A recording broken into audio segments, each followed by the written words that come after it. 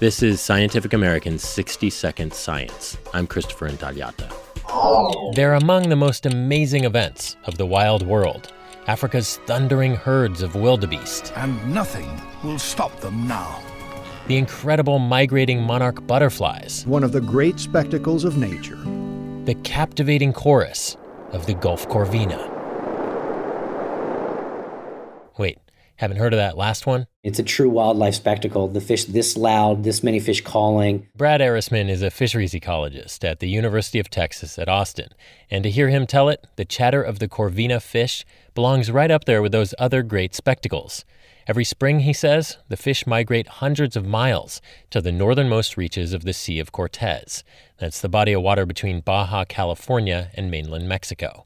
And there, at the Colorado River Delta, it has this massive synchronous spawning with outgoing tides for about 2 to 3 days, every other week for about 3 months. And during that time, it also makes this noise,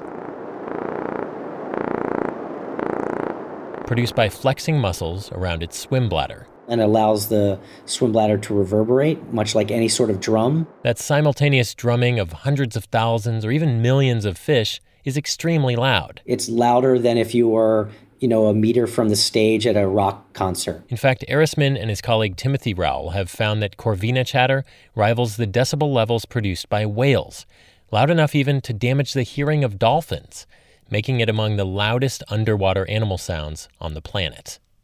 The aquatic cacophony is written up in the journal Biology Letters, but the sound is under attack by our teeth. Fried, baked, put it in tacos, or pretty much any way you can think of, you can make corvina. Which spells danger for the singing fish. It's heavily exploited, it's overfished, and we're really concerned about the fishery collapsing. But by spreading the word about the corvina's signature sound, Erisman hopes to keep the species and its song from going silent.